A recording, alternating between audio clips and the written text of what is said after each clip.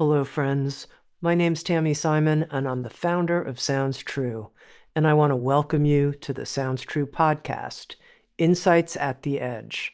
I also want to take a moment to introduce you to Sounds True's new membership community and digital platform. It's called Sounds True One. Sounds True One features original, premium, transformational docuseries, community events, classes to start your day and relax in the evening, special weekly live shows, including a video version of Insights at the Edge with an after-show community question and answer session with featured guests. I hope you'll come join us, explore, come have fun with us, and connect with others. You can learn more at join.soundstrue.com.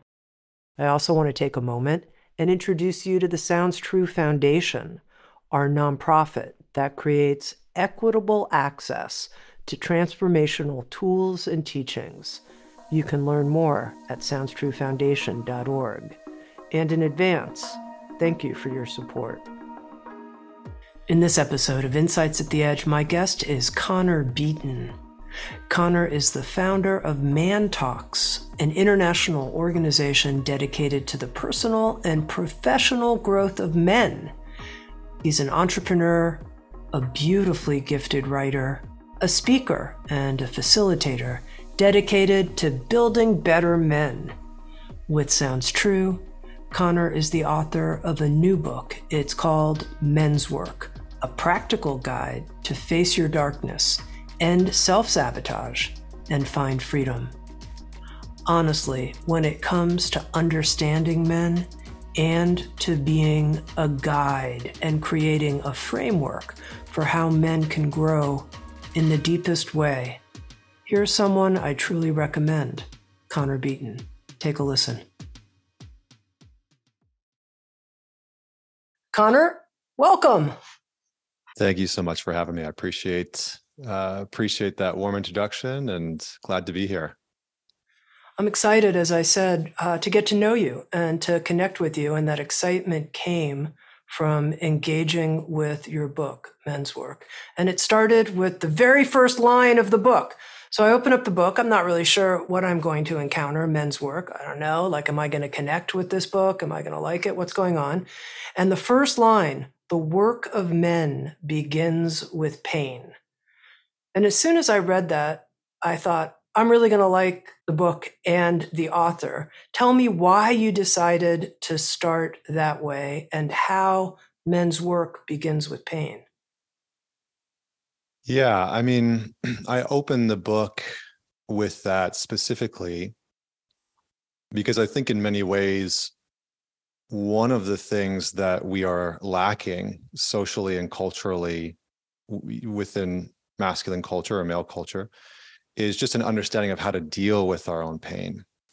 And so I think there's been this kind of absence that we would have normally been receiving, this transmission that we would have normally been receiving as men that would have taught us how to deal with trauma, abuse, abandonment, neglect, just the hardship that life would normally bring us.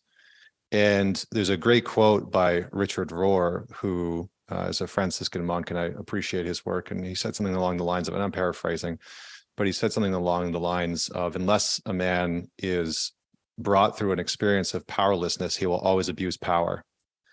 And part of powerlessness is experiencing some kind of pain. And so in my own life, the pain that I experienced, no one really taught me how to deal with that. No one taught me what to do with that. And so it became the psychological and emotional fuel that caused me to lash out, act out, not keep myself on track, not have a sense of self-respect, self-love, self-appreciation. And it became the pain that I would pass on to other people. And this is what I've seen as being the case for many men, is that when we don't have a framework for how to deal with our pain as men, it leaks out into the relationships in our life. It leaks out into our marriages, into our relationships, into our parenting, into our work environments. It leaks out everywhere. And so I think the primary task, even when I look at the world today, I think one of the primary tasks that men are being asked to sort out is, how do you deal as a man with your own pain? And that the task of understanding how to do that is not only worthy, but it can provide a depth of purpose and meaning within a man's life that might be sorely lacking. So, and maybe I'll just sort of end with this. I think that that's really the beating heart of what men's work is. Whether it's my framework and what I talk about or teach, or other versions that have come before me. It has always been about, how do you as a man interact with your pain? Because if you can do that, you can understand yourself and life at a depth that maybe you wouldn't have understood before. I'm wondering if we can get more specific, Connor, because, the word pain, it's like this big, throbbing, terrible, awful thing. I mean, one way of looking at it is just feeling like pain, ouch. But very specifically, the pain that you had to face in yourself as part of your journey to teach men's work, and your investigation into the pain that you felt you caused other people, and why that was such an important part of your journey. Yeah, well, I'll try and do both of those things. In the opening, I talk about just this notion of, I'm a man who has been abused. I'm a man who has abused others, and then I'm a man who has been hurt, and I'm a man who has hurt others. And so part of my coming into manhood was reconciling with the pain that I experienced as a child, witnessing my parents' divorce when I was very young, and having my parents remarry other people and grow entire family systems on their own, and kind of bouncing back and forth between these two family systems.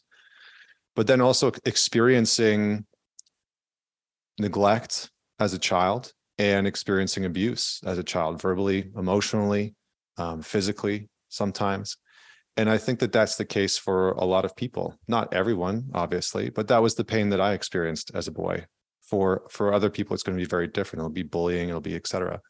But because I didn't know how to deal with that pain of feeling alone, feeling isolated, experiencing mistreatment sometimes as a child, because I didn't know how to deal with that, and no one was sort of teaching me what to do with the energy that came along with that, the anger, the frustration, the bitterness, the resentment.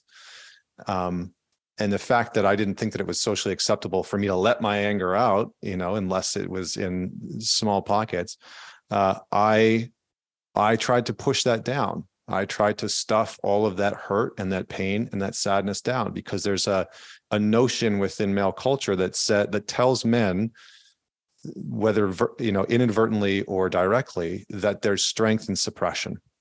That if you as a man feel something that you don't like, anger, hurt, sadness, heartbreak, that how you deal with that to prove your manhood is to stuff it down, is to not necessarily deal with it. And that the more that you can stuff down and the more that you can push it away, the stronger you will be. And so I bought into that. And I think that a lot of guys buy into that notion. And the consequence of that was that I needed maladaptive behaviors. That's a very sort of clinical term, but I needed bad habits in order to deal with the pain that I was carrying around, with the hurt that I was carrying around. And it led me to infidelity. It led me to pornography use. It led me to substance abuse, drugs, alcohol, riding my motorcycle at 340 kilometers an hour on the highway, just doing very reckless things. And I think that this is the case for many men, is that the hurt that they've felt, whether it's through heartbreak, whether it's because their father was abusive, whether it was because their mother was, neglectful or hypercritical, or whatever the case was, if no one has stepped into that man's life and said, let me teach you how to deal with that hurt that you've been carrying around, it will come out sideways. If he doesn't have friends to talk to it about, if he doesn't have people in his life that he can sort of mull it through or work it through, if he buys into this notion that I need to push this down in order to deal with it, and that will make me stronger, then it will come out sideways in some way, shape, or form. whether it's drug abuse or substances or maladaptive behavior in some way. And so that's why I think it's important. That's how it showed up in my life, and hopefully I answered all your questions, because I think there was a couple in there. You did. You talked about the specifics of your own pain and also the pain that you caused other people. And I think studying the pain that perhaps we've caused other people, you mentioned infidelities, and later in men's work, you talk about that and how that was so hurtful. That can also be, I think, an interesting way that we wake up our own pain, but recognizing the pain we've caused other people, that got my attention as just part of doing our growth work, inspired by becoming sensitive to that. So Yeah. thank you for pointing that out in the beginning. Now you write, don't aim to eliminate or avoid your pain. Instead, learn to understand and carry it more effectively. What does that mean, to carry our pain more effectively? It means that we all have parts within us that we dislike, that we become aware of, that we're not necessarily excited about, right? Our anxiety, maybe our rage, our anger, our depression, etc.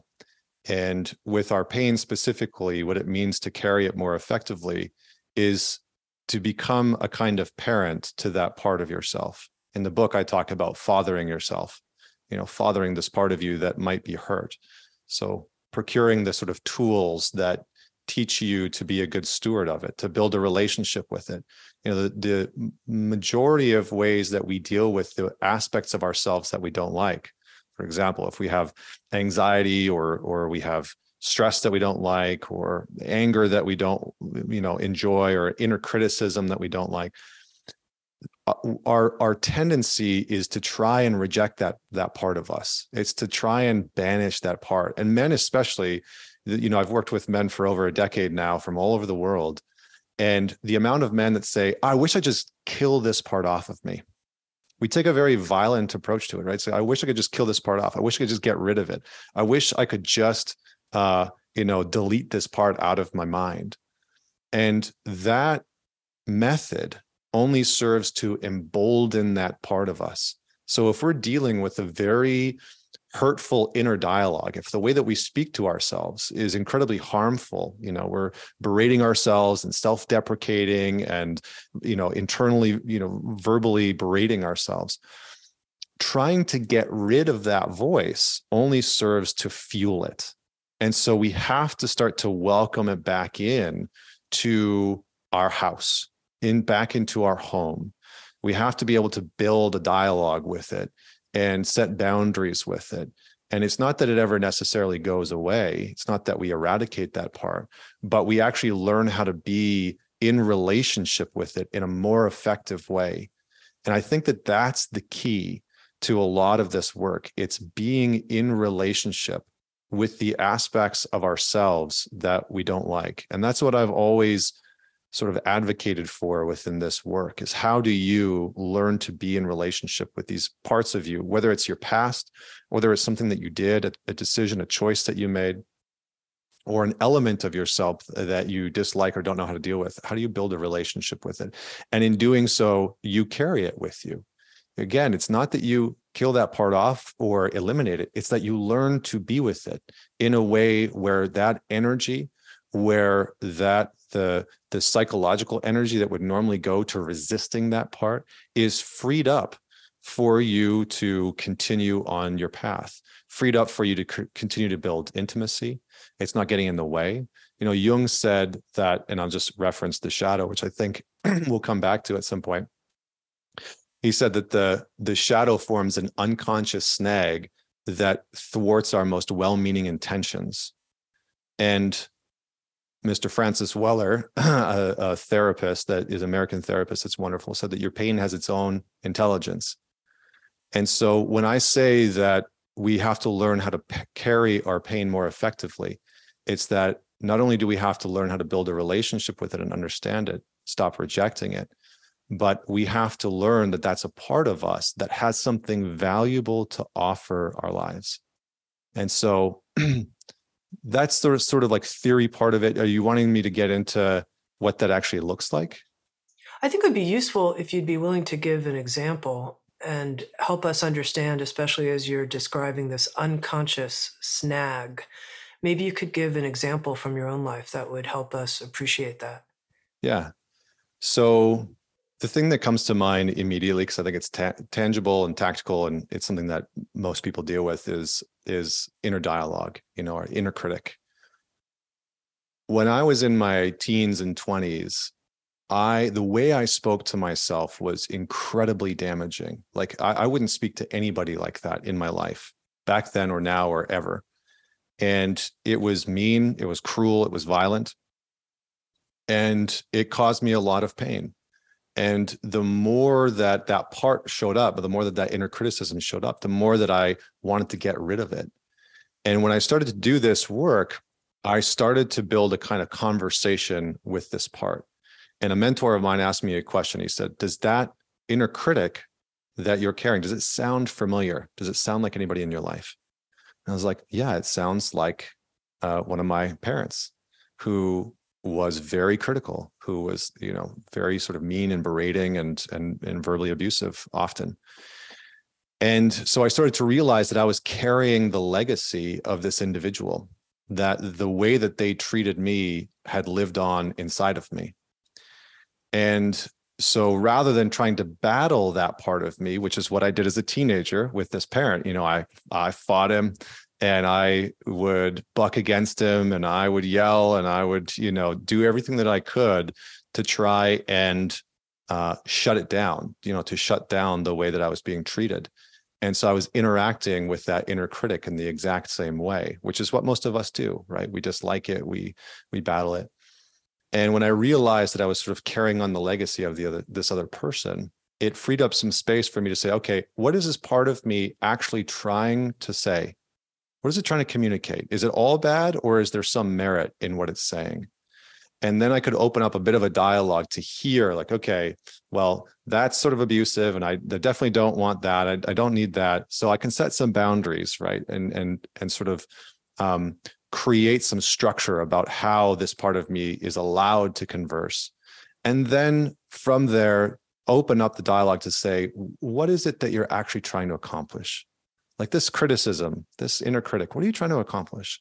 And from there, that opened up a dialogue to be able to have a kind of deeper understanding of this part that was trying to prevent me, trying to protect me from failing, from getting things wrong, from being put in the same position that I was as a child. So it was just trying to protect me, and that was it. And so once I got that, then I could say, okay, well, there's merit in some of what you're saying. And so that freed up a lot of the energy, that freed up a lot of the conversation between the inner critic and myself. And it honestly alleviated a lot of the duress, because the more that I ignored that part, the louder that it got. And so that's something very simple and I think tactical that most people can do, is they can begin to just write down, what is this inner critic actually saying? Who does this inner critic sound familiar to? Is it saying the same things that a parent did or a coach did or a school bully? And are there certain ways that you want to stand up and set a boundary with that individual? And can you do that with that part of you? So that's very sort of specific to the inner critic, but I think hopefully that will paint a little bit of a picture of how we begin to interact with it. Now, Connor, one of the interesting things I found in engaging with men's work, I was surprised by this, was how much, as a woman, I related to so many of the teachings and principles and so much of the framework that you offered. And of course, like many people, I have a strong masculine and feminine energy inside of me.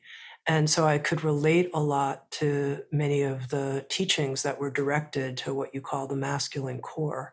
So I'm curious, first of all, before I move on, what you think about that. Yeah, I mean, when I set out to write this book, I think that there's most of the books that are written for men or to men are telling men how to be. They're defining this is what masculine is and what masculinity is and what you have to do in order to live in that space. And this is what it means to be a man. And I didn't want to do any of that. I didn't want to prescribe to the reader what it meant to be a man. My hope was that by going through this work, the reader would have a deeper connection to their own masculine core, however they identify, whether you're a man or a woman or whatever that looks like for you. And so to have a deeper connection to guide the reader to say, okay, how do I define masculinity? What might be getting in the way of me? If I'm a man who feels disconnected from his anger, what might it look like for me to connect to it in a healthy way? So I'm not avoiding it, or it's not, coming out sideways. So I wanted to write the book specifically so that the reader might have a chance to define those things for themselves, by really laying out some of the challenges that the majority of men will go through, or just, people that are wanting to connect deeper to their own masculine essence, which I think in some ways in society we're all grappling with. What does it look like to connect to our own masculinity, our own masculine parts, our own masculine core in a healthy way? And I think that that's something socially, relationally, and individually that we're all really grappling with. And so I think, men's work, while it's written specifically for men, I think it's very applicable for everyone. And here's something that I thought was really applicable for me, but I think men are really going to connect with this. You write about it as the most dangerous rule of being a man. If you're struggling, don't talk about it. And you say this is the one rule you must absolutely break. Mm-hmm. And what I noticed is that it's one thing with friends to sort of show them our shiny side. And it's another thing to show our friends the side of us that might really be struggling with a financial challenge or in our marriage or something like that. And so talk about why this is the one rule you must absolutely break. Yeah. So I think it's very commonplace. A lot of, I grew up in just outside of Edmonton, Alberta in Canada, which is kind of like the Texas of Canada.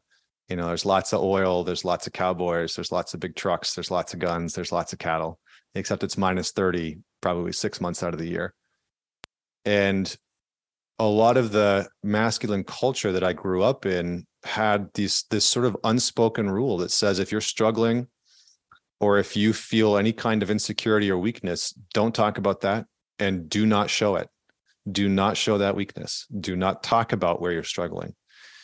And after I hit rock bottom, after, my sort of shadow came to the surface, my indiscretions behind the scenes, my battle with substance abuse and these types of things, after they came out, I started to realize that not talking about my challenges in life was one of the core problems that was leaving me feeling isolated and disconnected from the people that I loved most. And it really hit home in a conversation with a close friend of mine who I'd gone to university with, where I sat down and I told him everything that had been going on behind the scenes. And I said, I've been, unfaithful to this woman that I'd been dating for a number of years. And I've been struggling with, X, Y, and Z, and sort of came clean and confessed a whole bunch of stuff. And he sat and listened patiently. And I braced for some form of rejection. I braced for him to be like, okay, like, what do you need? Or, thanks for telling me or whatever. But he didn't do any of that. He did say thank you, but then he proceeded to break down and told me that he had tried to take his own life about a month and a half before. And it still makes me fairly emotional because I thought I knew everything about this guy. I thought I knew the type of scotch that he liked to drink, the TV shows that he liked to watch, the women that he liked to date, the food that he liked to eat. And yet I didn't know how he was struggling. And I didn't know the depth to which he was struggling. And I felt powerless to be able to even support him. And that was true for me as well. I hadn't let him in to how I had been struggling and what was going on in my life, and the truth about the parts of me that I was that I didn't like. So he didn't know any of those things. And as I continued to have conversations with men in my life, I started to see this pattern that so many of us were abiding by this rule that said, if you're struggling, keep it to yourself, suck it up, stuff it down, pour some whiskey over the top of it, and figure it out yourself. And if you can't do that, there's something wrong with you. And that means that you're less of a man. And what I realized was that as I broke the rule, as I started to share my experience with other men and say, look, here's the dirty laundry that I've been hiding from you. Here's the ghosts and the secrets in my closet. And here's what I've been dealing with. It gave permission for them to all do the same thing. And I started to have much more meaningful, depth-oriented, and fruitful relationships with the men in my life. And it felt free. I felt like I was much more free in those relationships because I wasn't constantly lying or hiding something or withholding something from them. And I really felt known, And so those are the types of relationships that I would wish not only for everyone, but because I do, work with men, that's the type of relationship that I wish for every man is to break that rule so that they can have a chance at real intimacy. Because oftentimes this is the barrier that's getting in the way from us as men having our partners know us, having our kids know us, having our family members and friends know us. It's the barrier that keeps people at arm's length away and stops them from being able to love the parts of us that maybe we haven't yet come to terms with. Let's talk about this rule in terms of our friends and family for a moment. We'll leave our intimate partnerships aside for a second. But in terms of friends and family, I was thinking about, well, what keeps this rule alive that I understand and connect to? And it's partially that, I feel proud. I want people to think highly of me. I don't want them to know the different ways I might be suffering. And I'm kind of competing too. And so I want to be like all super together when it comes to my career and my marriage and stuff. I want the people in my life to see that version of me. And so I'm wondering if you can address that in terms of how do we make peace with showing people our underbelly?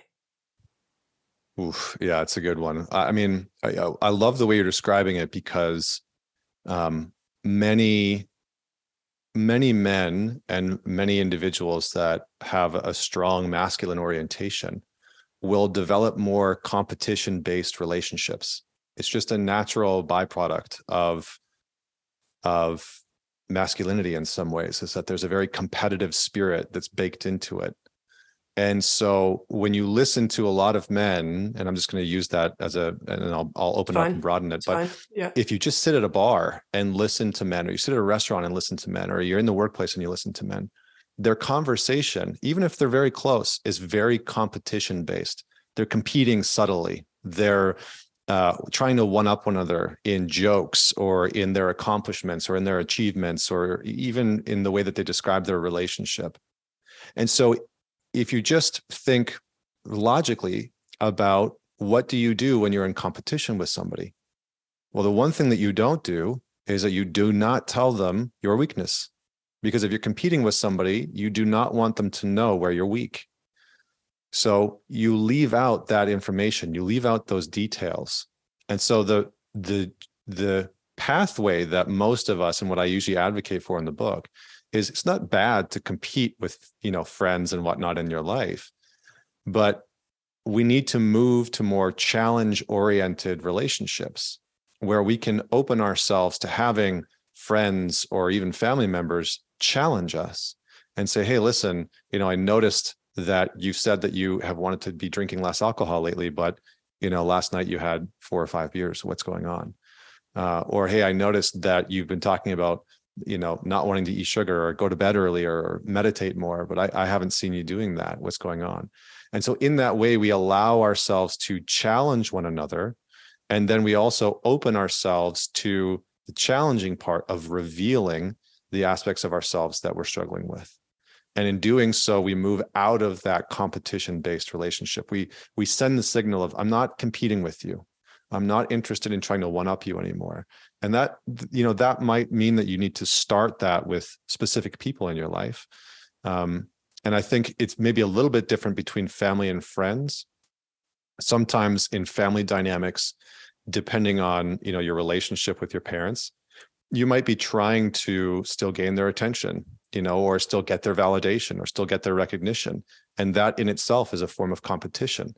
So the degree to which you want your parents' recognition and validation is likely to the same degree that you do not want them to know where you're struggling and feel weak, because you want them to recognize your achievements and accomplishments and your successes. And so we have to be able to move out of that. And we just practice it in a safe environment, right? This is why things like men's groups can be so potent for allowing men to broach some of these conversations where they might not feel free to do that in other environments. Now, Connor, there's something related here that's really important, and I want to make sure I get the nuance right, so I'm going to read your own words. Okay. And it has to do with the conundrum of male vulnerability. Uh-huh. And so we're talking about how we have to break this rule, share how we're struggling, let ourselves be known. You could say, be vulnerable with the people in our lives and with our spouse, indeed. And here you write, modern dating and relationships have put men in a double bind. On the one hand, men are told they need to be more vulnerable, open up, and talk about their emotions. However, the reality is that most women still crave strong, assertive, and stable men. And men know this, which leaves deep confusion about how to be strong, stable, and assertive while also being vulnerable, open, and actively showing the soft underbelly of the emotional self. So how do men navigate this double bind of male vulnerability? Well, if they were anything like me, they likely weren't doing it very well or aren't doing it very well. Because for a long time, I did not get that part right. But I think it is a bit of a challenge for a lot of men in our modern culture, because the narrative is that vulnerability is sort of the cure-all solution to what ails men socially, relationally, interpersonally. And I agree that being vulnerable is important, but I also think that there's other things that men feel like they're lacking. And so how we usually go about doing this is, I do think that men require spaces with other men oftentimes to be able to have and practice the art of opening up and being vulnerable alongside other men. Because if you can do it in that space, it will not only embolden you, but it's sort of a training ground for you to practice that, to say, here's where I'm struggling. Here's what I'm dealing with that I don't know how to sort of solve or fix, or here's how I'm hurting. It's for a lot of men, it's very challenging to tell another man, like, I'm hurting, I'm suffering. I feel like my heart's broken, after the divorce. It's very, very challenging. So I think what's important is for men to get in environments where they feel safe enough to do that. And it's not to say that they can't bring that to the relationship or shouldn't bring that to the relationship. I think it's just that they need some practice, because otherwise what can happen, and what I see happening a lot, is that a man will bring his vulnerability into his relationship. And a couple of things can sometimes happen. One, he can get sort of rejected and shut down, right? There might be not the right time. He might not share it in the right way. Or, it's just not received by his partner. Or two, what happens quite a bit is that his partner turns into his emotional processing center. And so she starts to occupy this role of helping him sort out how he's feeling and why he's feeling that way. And slowly codependency will start to creep in. And he will continue to come to his partner and say, here's how I'm feeling, and here's what's going on at work or with my mom or, with my buddies. But oftentimes he won't go and do things outside of it. He'll share with his partner emotionally, but then he won't go take action to change things outside of the dynamic. So I think the major thing is finding, even if it's just one friend, one man in your life that you can go and open up to and have that kind of bond with, or joining a kind of men's group, or whatever that is, a support group of some form, because our grief needs to be shared. Our vulnerabilities require community. And in some cases, we actually just need to practice the skill of opening up, which might be very foreign. And I think to do so around other men is also emboldening, because you see examples of men who are just very real and who have put time and effort into understanding themselves at a depth that can be inspiring for you as a man. Because I think one of the things that we've missed in our culture, and one of the things that I think is very challenging for a lot of men that are growing up in our society, is that there's this sort of plague, this absence of male role models, absence of fathers that are present within young men's lives. And so they don't even have an example of what it could look like for a man to be vulnerable. So it's very hard to do something that you've just never seen, So I would say that those are some of the sort of practical things that specifically a man could do to open up. Let's keep going with this, because I get what you're saying about practicing and training and developing this new skill with other men. But let's just pretend here I am and I'm dating women, and they're saying things to me like, tell me what's really going on. What are you feeling? And, the truth is, what you're feeling are really extreme states. Mm-hmm. And you're not quite sure that on date number 1 or 2 or whatever, that this is the time to reveal all of this. How do you navigate that? I think probably the best way to go about it is to try and resource yourself outside of that relationship. So I'll talk about how to deal with that specific moment. But I think if that happens, the best thing you can do is to resource yourself outside of that relationship, to say, okay, can I hire a coach or a therapist? Or can I, is there somebody in my life that I can talk to about some of these intense feelings or emotions? In that moment, I think there's a couple simple questions that you can, ask to see if it's really the right person or the right space, right? Because I think there is such a thing as sharing too much too soon and with not the right person. It's just true. There's not everybody. What is it that Brene Brown says? Vulnerability is earned, right? And so I think there is such a thing as trying to share too much too soon, and sometimes people might want that from you for whatever reason. And so a very simple question, what I would probably ask in that moment is, why do you want to know that? Why do you want to know?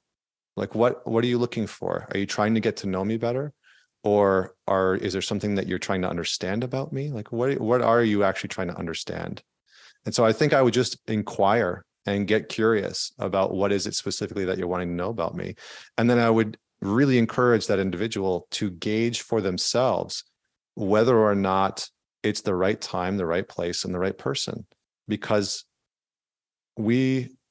forced vulnerability can be dangerous, I think, for an individual, especially if that man has never opened up to anybody before and he's dealing with something pretty heavy, and then he does take the risk to open up, and then that individual never calls him again. I mean, that can be crushing for that person. He might not ever open up. So I think just inquiring a little bit more and then using some individual discernment to say, is this the right person that I want to take that risk with and open up with? And if it is, then that's on you, right? Then you own that decision to say, okay, I'm going to take the risk, even if it doesn't go well. And then how you go about that is by sharing what you're experiencing without making the other person responsible. So, okay, what does that look like? It might look like saying, truth be told, I'm dealing with thinking about changing a career. I've been in this career for a decade, and I don't know if I really want to stay in it any longer. I'm actually thinking about quitting my job and starting my own company. And that feels really risky. And I don't need you to do anything with that. But since you asked, I'm just going to be honest about that. and not put the other person in a position of having to solve that problem for you or give you feedback or any of those other things. So that's the opening up and being vulnerable, really saying, here's what I'm feeling, here's what I'm experiencing, here's what I'm going through. And you're not responsible for it. It's a very good answer. Recently I was asked about this in the context of leadership. And I thought I would ask you the question, which is, there's so much talk about how when you can lead with this forthcomingness of what's really going on inside of you, it connects you to other people, they know what's happening. And this person, a gentleman, was saying, it hasn't been going so well for me as I'm vulnerably sharing my serious fear about the potential collapse of our organization. I'm not inspiring people. I'm freaking everybody out. Could you please give me some guidelines here for how to be truthful, connected, vulnerable, and inspiring at the same time? So I'm wondering what you would say to such a man. Oh man, I would say, welcome to the fullness of life. Grief in one hand and gratitude in the other. But all jokes aside, I think leadership in many ways is how we conduct ourselves through hard times. And each individual needs to discern for themselves what that looks like for them. And maybe for that individual, it's not necessarily about causing chaos by revealing what's happening, but it is about having a sense of owning what the truth is for you individually. Hey, this is going on with the company. I'm not too sure where things are going to go. And I'm open to having a conversation about, what you guys might think we can do in order to course correct. Sometimes leadership is about bringing the community together as you're about to enter into the eye of the storm versus being the captain that says, I'll sail the ship through the storm by myself and not let anybody know.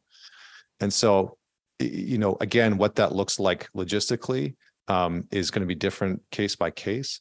But I do think that what I would say is find a way for you to first and foremost lead yourself towards your own truth of how you want to navigate through this and come out the other side with a sense of self-respect, even if it goes sideways, even if the company collapses, even if people are mad at you and disappointed at you, because in situations like that, it's very hard to appease everybody. And so the one thing that you can do is lead yourself through it with a sense of respect and not pride and not honor, because I think that that's too grandiose, but a sense of self-respect that you might not get it right, and give yourself that grace to do so. So, and then you can determine how much you want to bring people into the equation of how much do I reveal? How much do I tell them? Because maybe telling them that, collapse is imminent within a week is going to cause more chaos, more harm than good.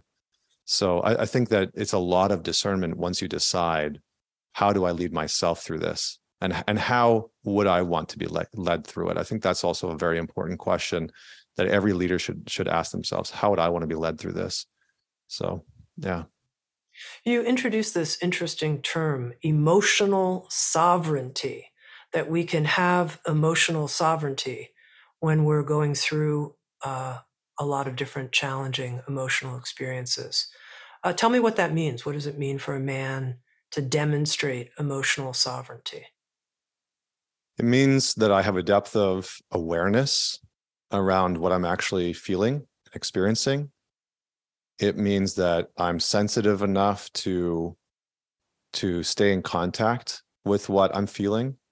And it means that I'm taking responsibility for those things, that I'm not outsourcing my emotional health and wellness to other people, that I'm not tasking and making other people responsible for my volatility or my anger or my resentment or my grief or any of those things, that I can share in what I'm feeling, because that's a part of what makes me emotionally sovereign, is that I can say, here is what I'm feeling. I'll share a very personal example. I shared this in my my men's group the other day, that I've been with for a very long time. My mom last year was diagnosed with stage 4 cancer, and it's been a very challenging time to go through having a newborn child. My son's not even 2 years old. And there was a moment in time where I wasn't too sure if she would actually get to meet him, which was devastating for me. And so emotional sovereignty is being able to say, I feel a tremendous amount of grief around the impending loss of my mother. And I feel a tremendous amount of grief at the thought that my son might not have memories of her. But emotional sovereignty is saying, that's not somebody else's burden to carry, and it's not their responsibility to fix or solve that for me. And so I don't task other people with having to try and solve, try and fix, or try and make me feel better. I take responsibility for what I need. I say, it's because sometimes I can carry that grief well, and sometimes I can't. There's moments where where I look at my boy and I say, if my mom passes in a few months, what's it going to be like for him to not have grown up with her in his life? And I get to share that with my wife and say, I feel tremendous sadness about, my son not maybe knowing my mom. And in sharing that, there's a beauty, a connection, an intimacy, but there's a sovereignty in the sense that it's like, I'm the one that's feeling it. And if I don't do that, then inevitably what happens is I make her responsible for it, or I make somebody else responsible for it, or it comes out sideways in anger and bitterness. So that's really what emotional sovereignty is. It's the really deep awareness of what am I actually feeling moment to moment. And then, not ownership over that emotion, but the ability to be honest with myself, and then subsequently be honest with the people that I love most, the people that have access to my inner, heart, my inner home. And I think in many ways that type of emotional sovereignty is what builds a really deep kind of intimacy with another, is to say, here is what I'm carrying, here's what I'm feeling, here's what I'm going through. And it's not for you to take on, it's for me to navigate, but I want you to know what's in me. What I'm curious about, Connor, is those times when we get hijacked. Like what you're saying about emotional sovereignty, it sounds great. And what I've noticed in my own experience is that often I get there, but I don't always get there right away. Sometimes in the moment, I'm gone. I don't have that kind of like, I'm responsible. I have a perspective on this. I'm processing it. I'm working it. I have my counsel that I'm talking to. In the moment, I'm hijacked, and then, everything calms down a little bit and I start reflecting, and I can find that place of emotional sovereignty again, but I leave. What do you do when you leave? Yeah, well, this is something that I work a lot with men on, because anger is oftentimes the emotion that's most acceptable for men, that they most allow themselves to feel. And so a lot of times guys will come and work with me and say things like, I just lost it. I just lost it, and I was angry, and I was shut down, and I was closed off. And my first question is always, what did you lose? If you just stop and pause and think about what did you lose, what you lost is your consciousness. You lost your conscious capacity to respond. You went unconscious and you began to respond from that emotion. So the first thing that we can do to kind of be tactical with this, because that might be helpful, the first thing that we can do is get very clear on what the signs are. Very clear on what the signs are when you're building up to that kind of reactivity, when you're building up to that kind of losing your conscious capacity to respond and self-soothe and self-regulate. For me, it's like when I'm feeling reactivity and anger start to brew, it usually happens lower in my core and my belly, and then it moves up into my chest. And then by the time it's up here, I'm gone, and I think that's the case for most of us. So get very clear on what the signs are, write them down, share them with your partner, share them with the person that maybe you get the most reactive with or become the least emotionally sovereign with, which just happens to in a very lovely way, be most of the time our partner.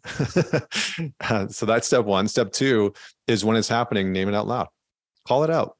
You know, I try and do this as often as possible to say, you know what, I'm really reactive right now, or I feel very angry right now, or, you know, I'm getting close to not being able to respond in a meaningful way. So I think we need to pause. So name it out loud. And if you can't continue, if you know that you're just in that space where it's not healthy for you to continue, or you're not going to be able to have a meaningful conversation with your partner, then pause. Say, you know what, I need to pause for 5-10 minutes, and then go and sit down and breathe and be with your emotion. If you can carry on, then say what it is that you're feeling behind that reactivity, behind that anger.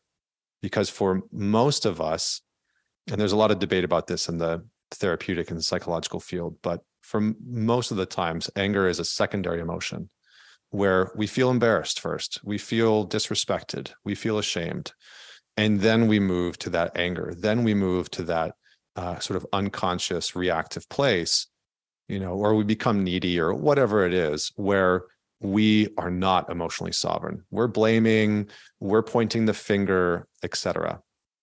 So if you're able to do it, then in that moment you could say, well, you know, I'm actually feeling embarrassed, or I actually feel ashamed, or I actually feel sad that you didn't want to, you know, whatever the case may be. And then lastly, and this is the big one that I work with a lot of men on, is move away from rationalizing and move into sensation. Reconnect to your breath, reconnect to the body. Because when we say that we've lost it, not only have we lost our consciousness, but our nervous system has just become dysregulated. And so we're just in a wildly dysregulated state. And so a lot of the work that I talk about in the book is actually about how do you as a man regulate yourself, ground yourself, and return to a kind of center. And the breath is the conduit for that. You know, a lot of the research that's out there shows that the breath is this sort of hinge between the stress part of the nervous system, the sympathetic, and the calm part of the nervous system, which is the parasympathetic. So return to the breath, feel your feet on the floor, bring your awareness down back into the body, and see if you can reconnect to some of the sensation that you're actually physically feeling, and breathe into that and see if you can press some of that energy back down into the floor. Because again, for most of us, what happens is all that energy just moves up into our head. And that's why we get hijacked, is our locus of focus is just on our thoughts, on the judgment, on the criticism, on the blaming, and then we're lost. So those are some very specific things that you can do to regain that sense of sovereignty. And again, if those things aren't working, then pause. You know, the pause is always going to be your best friend when it comes to conflict. And I would say have a very clear sense of what a cause for pause is for yourself and in your relationship. It will do wonders. It'll just do wonders. All right, there's one more big section of men's work that I want to talk to you about, and it's the section called Illuminating Infidelity and Porn. Mm-hmm. And you write about both of these issues from a very personal place of how infidelity and porn has played a big role in your life and in your process of growth, evolution, and development. And you've worked a lot of stuff out in relationship to infidelity and porn, and now you work with men on these issues. So illuminate us. This is an area where I was like, oh, this is out. I don't know anything about this in a way. Help me. I was going to say, I don't know how many authors in general write about pornography, but yeah, so maybe we'll start with infidelity. You know, oftentimes infidelity is revealing something that is missing both within the individual and within the relationship. So as an example, I never really cheated or was unfaithful in my relationships because I wanted to leave those relationships. That might sound very counterintuitive to a lot of people. But the truth is that a lot of men aren't being unfaithful because they want out of the relationship.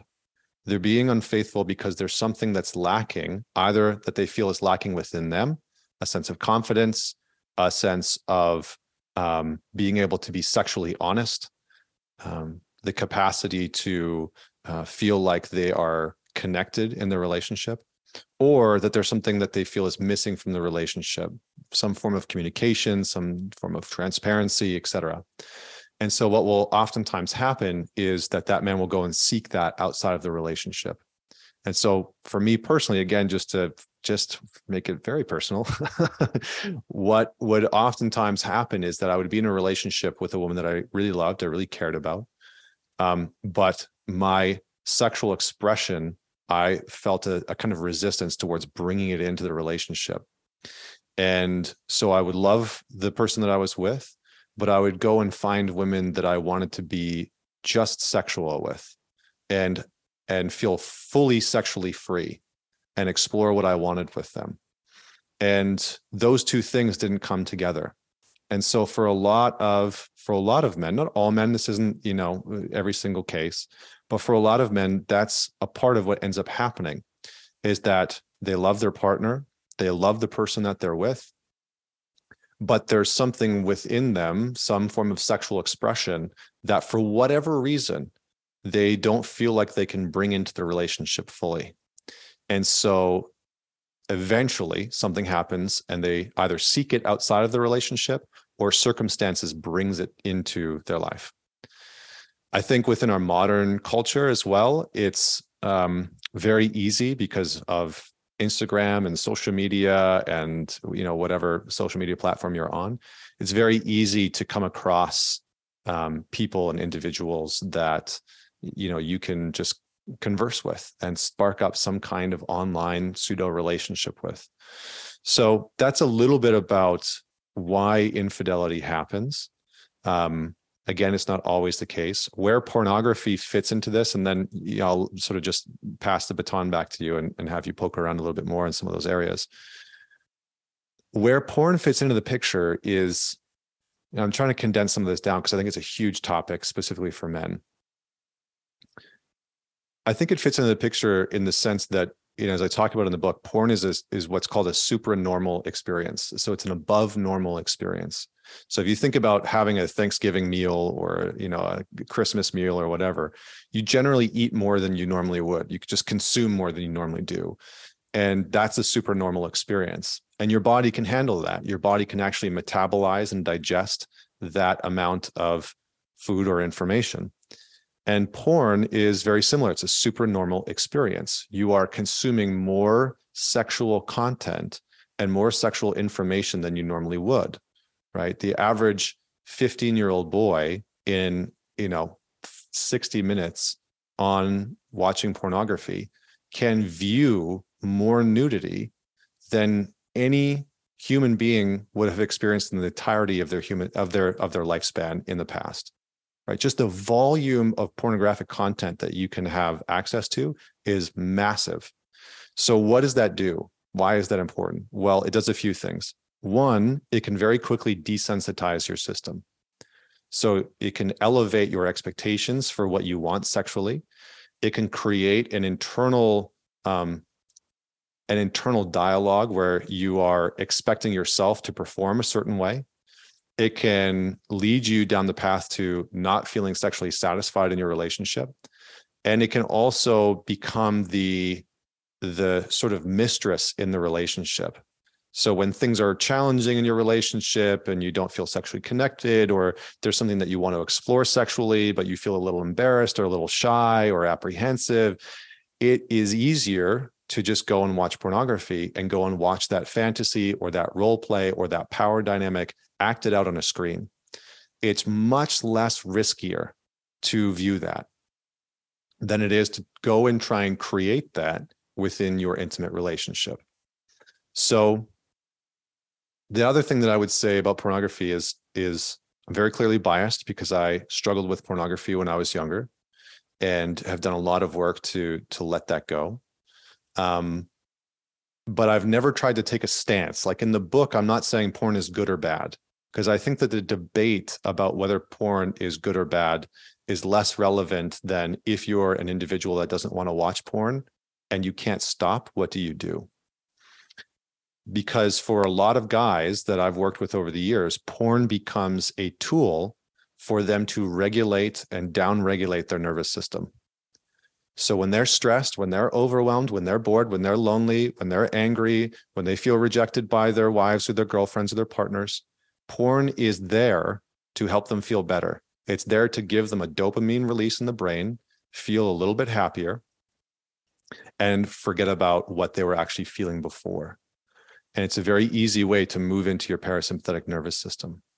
So that's probably a lot of information. Maybe I'll just pause No, there. yeah. Well, what I think's, interesting, Connor, there's so much, but men's work is really a guide as you read it to investigate yourself. It's really a guide that says, here are some questions you can ask yourself. Look at your experience, look inside. And so let's say somebody's reading the section about porn and they're recognizing that it is getting in the way of their intimacy and with their partner. Like it's in the way, but they want to engage less. Sounds like you were in that situation at some point in your life and you've worked with men in that situation. What do you recommend? I mean, basically, if they are saying, like, the truth is it's kind of an addiction to this super state that, as you describe it. The first thing, and this is from a lot of research that's come out of like Stanford as an example, and I had a wonderful researcher, PhD from Stanford, come on my show and talk about this, is to go on what's called a dopamine detox. So to actually remove pornography, and you'll probably need some accountability to do this, and you might need a couple tries, but to make a commitment that you're going to not watch pornography, and you're going to remove certain things that you would normally get dopamine from, social media, etc.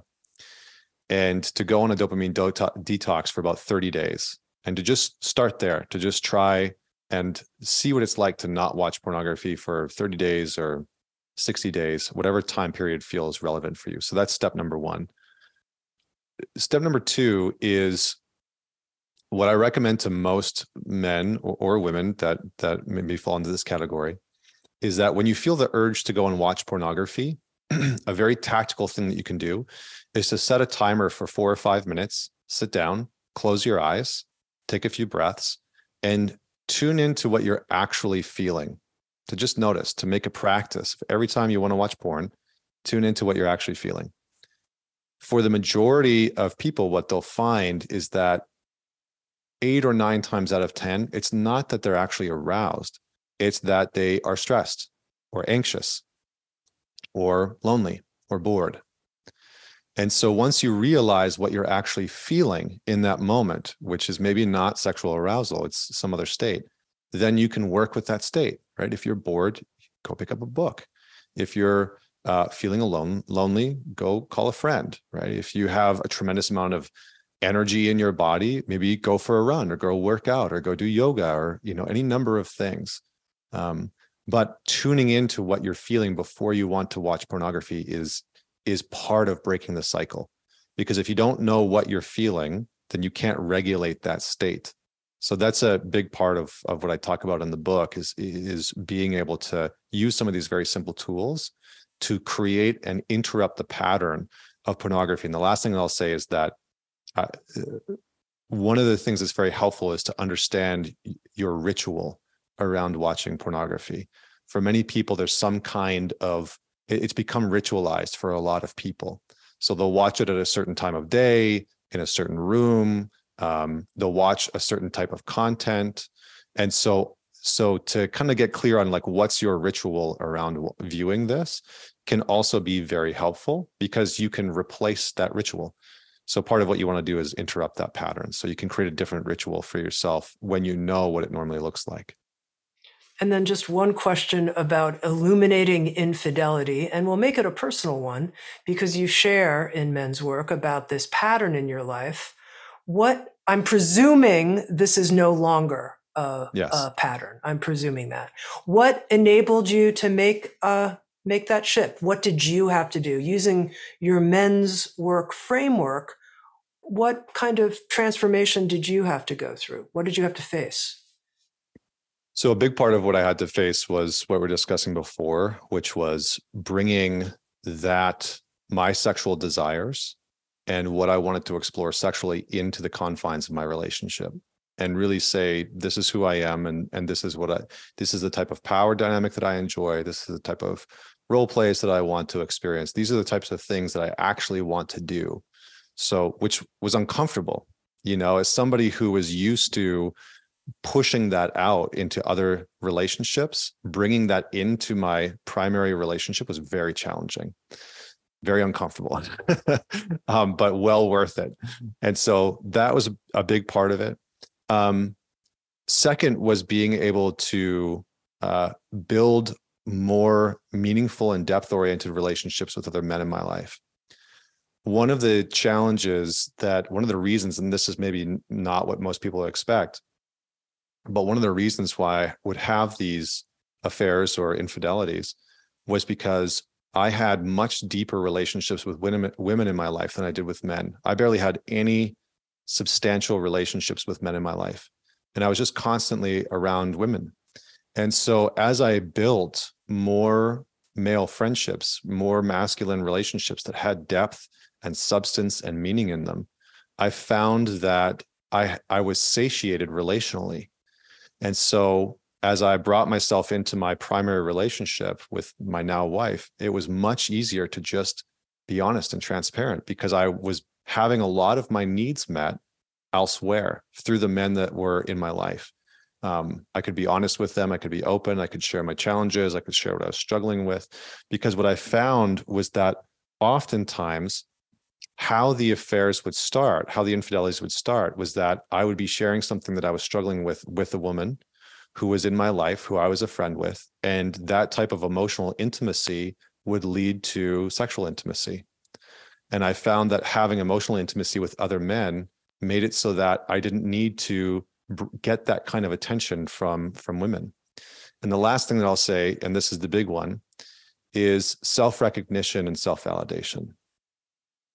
A lot of the affairs, a lot of the infidelity that I had was because I was wildly insecure and I just didn't like myself. I didn't like who I was. And so it was easier to get somebody else to tell me that they like me. And it was easier to get validation from women. I figured out how to do that at a very young age.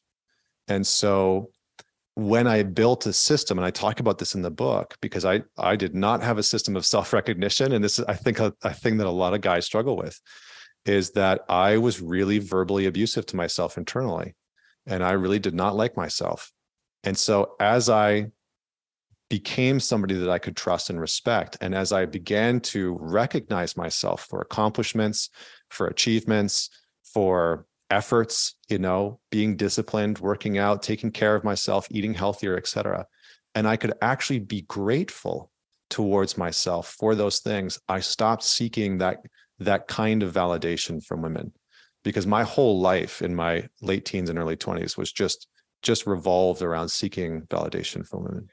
Now, you said you developed a system for self-recognition. What's the system?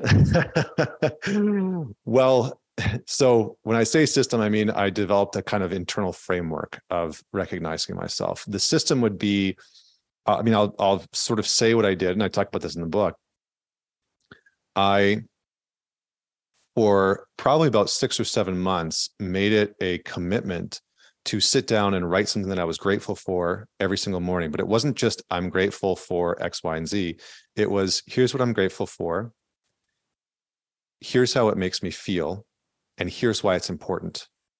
So it actually checked off 2 other boxes that I think oftentimes most gratitude frameworks miss, which is the rational mind, which needs to know why it's important, and the heart, how it actually makes us feel. So it needs to be anchored into our mind and anchored into our heart. So every single day, I would just, here's what I'm grateful for. Here's what I'm proud of. Here's what I respected myself for today. And I had a series of about 5 or 6 different questions that I would go through every single day and then fill out.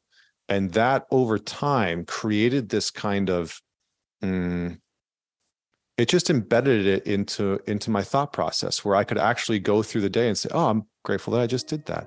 Oh, I appreciate that I just took care of that, or that helps me trust myself. That is important because of X, Y, Z. That makes me feel this way. And so eventually it just became second nature. So my self-deprecation got replaced by self-validation. I've been talking to the author of the new book, Men's Work. It is a gorgeously written guidebook to the kind of deep growth work that Connor Beaton has been talking to us about today. Men's Work, a practical guide to face your darkness, end self-sabotage, and find freedom. Connor, thank you so much for all the work you've done on yourself and have done now for a decade with men to be able to write a book like Men's Work. Thank you. Thank you.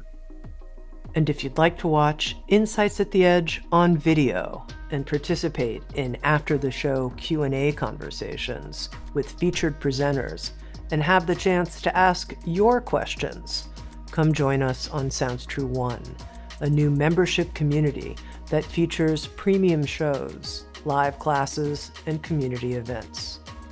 Let's learn and grow together. Come join us at join.soundstrue.com. Sounds True, waking up the world.